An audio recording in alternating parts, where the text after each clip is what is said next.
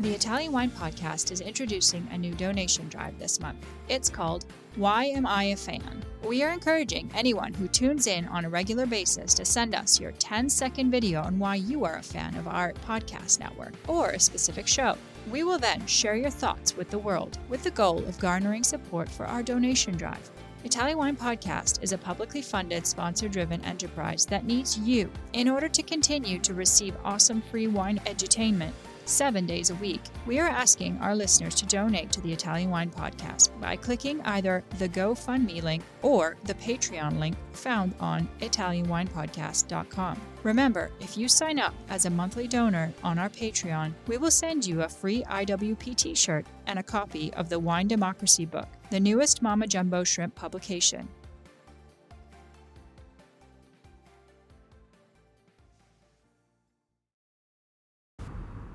Warning. This podcast contains information in Italian language. I repeat, this podcast contains information in Italian. Cin cin.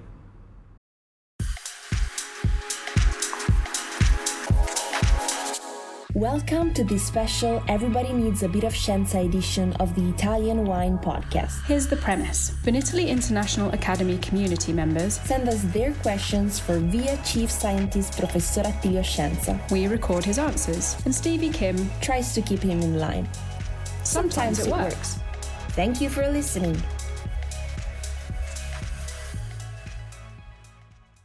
Alrighty, this is Mark from the communication department. He's back. He left, he came back, and now he's on. What is your question, Marco? In italiano? Sì, italiano. Anche okay. In coreano, ma anche adesso... in coreano non sono proprio... Ok, what is your question, Marco? La mia domanda è il primo fossile di vite è di circa 66 milioni di anni fa. È Eocene, sì. Esatto. Come possiamo immaginarci una vite in quel periodo e quali sono stati i più grossi cambiamenti che ci sono stati? Questa è massa a lungo o sono quelle delle ardesi tedesche? Ma io sto seguendo un progetto editorial, quindi ho trovato delle informazioni, ho visto il primo fossile era 66 milioni di anni fa, ho letto. Sì, no, ma stiamo molto attenti perché... I hear... Ok. No, perché noi abbiamo in Europa dei ritrovamenti molto ampi, che sono ritrovamenti riferiti in gran parte all'Eocene, quindi dai 50 ai 60 milioni di anni. E anche nel nord Italia li abbiamo, e anche nel centro Italia, i travertini per esempio dell'Umbria, come diciamo così, gli stampi di foglie della zona qui della Bolca, per esempio, sono un po' più recenti, ma comunque il periodo è sempre Eocene. Allora, cosa è successo in quel periodo geologico in Europa? Perché questo è il nocciolo.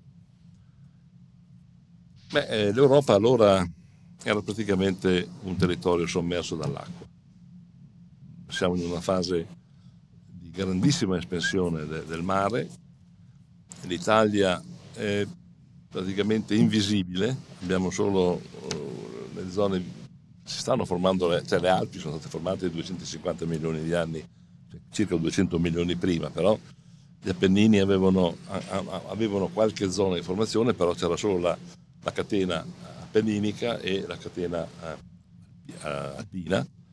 La Padana era mare, la Toscana era un arcipelago per intenderci, la Puglia era quasi tutta sommersa dal mare e la Sicilia era rappresentata solamente da una piccola striscia di terra arrivata dal Maghreb, dal Nord Africa, con i fenomeni tettonici di spine.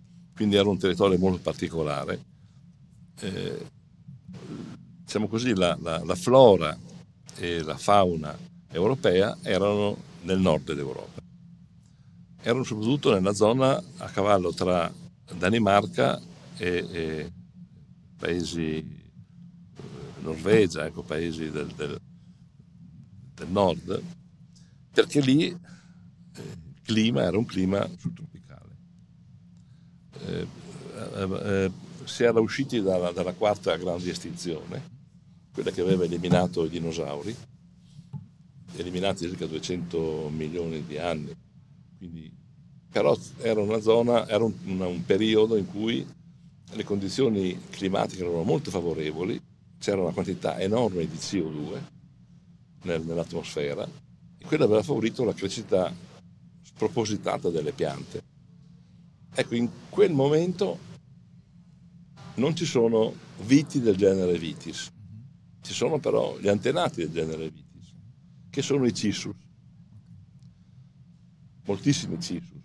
Cissus sono attualmente dei generi ancora presenti in zone tropicali, Mozambico, Centro Africa, e erano a quel tempo in quella zona lì. E lì, per questa grande pressione della CO2, in queste grandi condizioni trofiche e di luminosità, si differenziano alcuni individui del genere Vitis.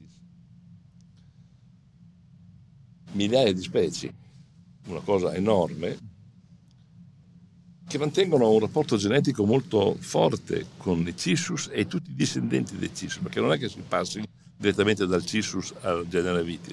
Ci sono 4-5 gradi intermedi di evoluzione, possiamo dire, no? La vite vergine del Canada, per esempio, sono tutti esempi di tappe intermedie per arrivare alla vita.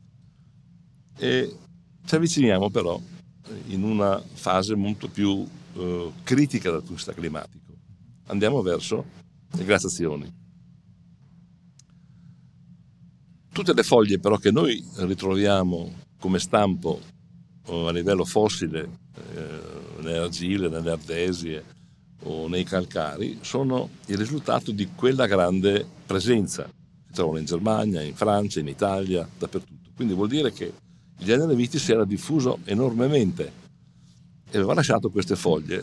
Senza entrare nel dettaglio, molto interessante è questa classificazione tassonomica di queste foglie, che sono tutte quante molto vicine ai generi americani, cioè sono molto più vicine alle riparie o alle specie presenti nel Nord America che non quelle europee. E questo apre una prima prospettiva per dire che il genere Vitis, che adesso è diviso dalla Beringia tra America e Europa, in fondo era uniforme, era diffuso dappertutto. Addirittura la Beringia era un ponte terrestre, cioè il passaggio dall'Europa, dalle zone siberiane alle nordamericane era facilitato. Potete pensare a tutte le presenze basche, per esempio dei cacciatori baschi in Nord Africa, in Nord America, e tutta la cultura di Clovis, che è una cultura presente in America, però che ha riferimenti molto precisi alla cultura europea. Clovis è un paese nel Nuovo Messico dove hanno trovato tutta una serie di elaborati di selce che sono identici a quelli che sono in Europa. Quindi non potevano gli indigeni del Nuovo Messico produrre qualcosa che era molto simile o identico a quello. Quindi vuol dire che è stato un passaggio. Italian Wine Podcast, brought to you by Mama Jumbo Shrimp. E chiaro, questi passaggi hanno determinato anche il passaggio di specie animali e specie vegetali. Ma la cosa importante è che con la glaciazione praticamente cambia completamente l'assetto europeo. Il ghiaccio arriva fino alle Alpi, distrugge tutto il genere Vitis, si salva una sola specie, che è la Vitis vinifera silvestris, che poi diventerà sativa con la domesticazione, con la forma di... Però la cosa importante è che questa Vitis selvatica viene salvata dagli uccelli. Sono gli uccelli che riescono... Perché? Perché il ghiaccio dell'ultima glaciazione, quella di Würm, che è la più diffusa, la più potente, si ferma in genere a 1500 metri.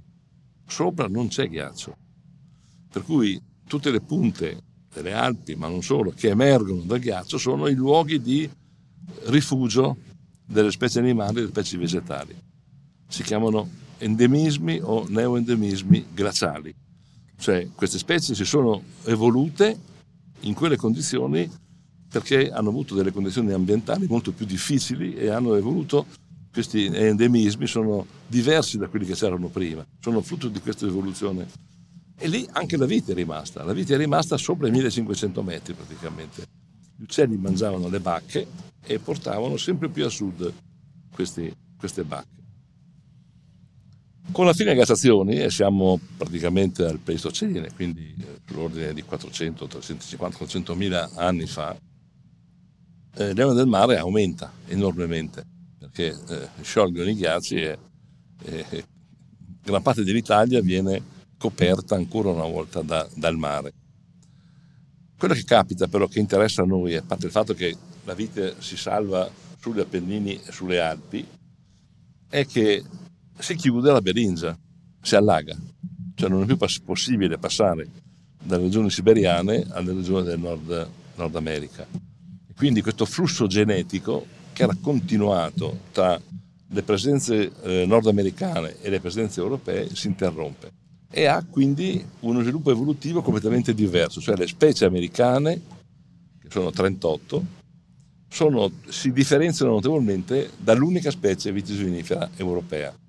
Si differenziano, intanto non hanno avuto la pressione riduttiva dei ghiacciai, cioè mentre i ghiacciai in Europa si fermano alle Alpi e hanno uno sviluppo est-ovest, i ghiacciai in America hanno uno sviluppo nord-sud lungo le montagne rocciose. Tutta la parte però di pianura viene rispettata dai ghiacci, quindi il genere Vitis può svilupparsi in modo autonomo senza il pericolo. Però lì ci sono due elementi che caratterizzano l'evoluzione biologica di queste specie. Il primo elemento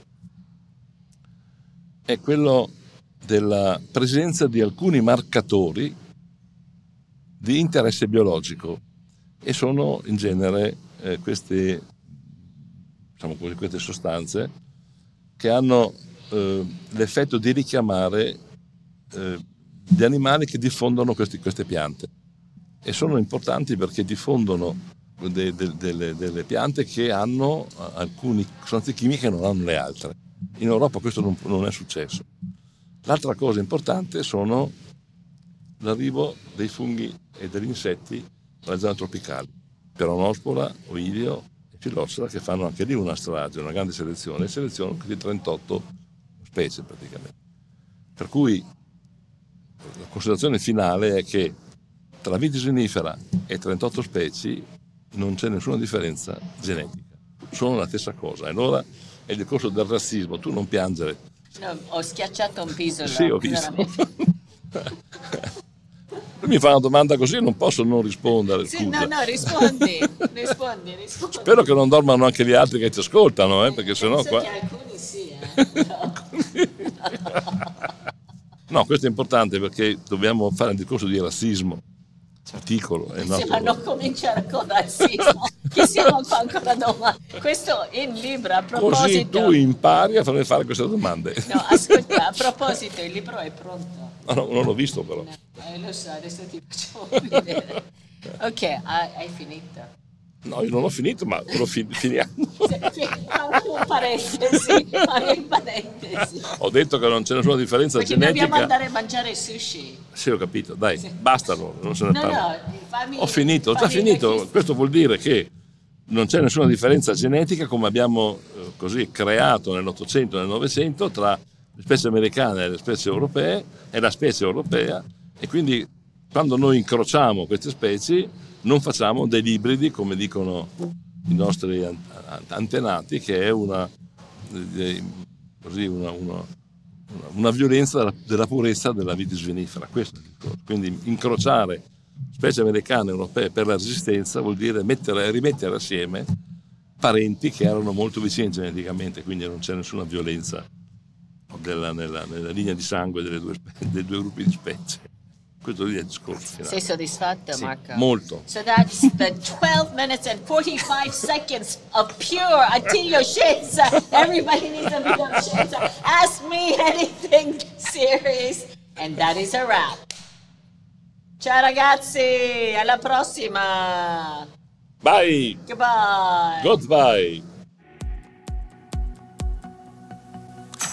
Listen to the Italian Wine Podcast wherever you get your podcasts. We're on SoundCloud, Apple Podcasts, Spotify, Himalaya FM, and more. Don't forget to subscribe and rate the show. If you enjoy listening, please consider donating through ItalianWinePodcast.com. Any amount helps cover equipment, production, and publication costs. Until next time, Cin Cin.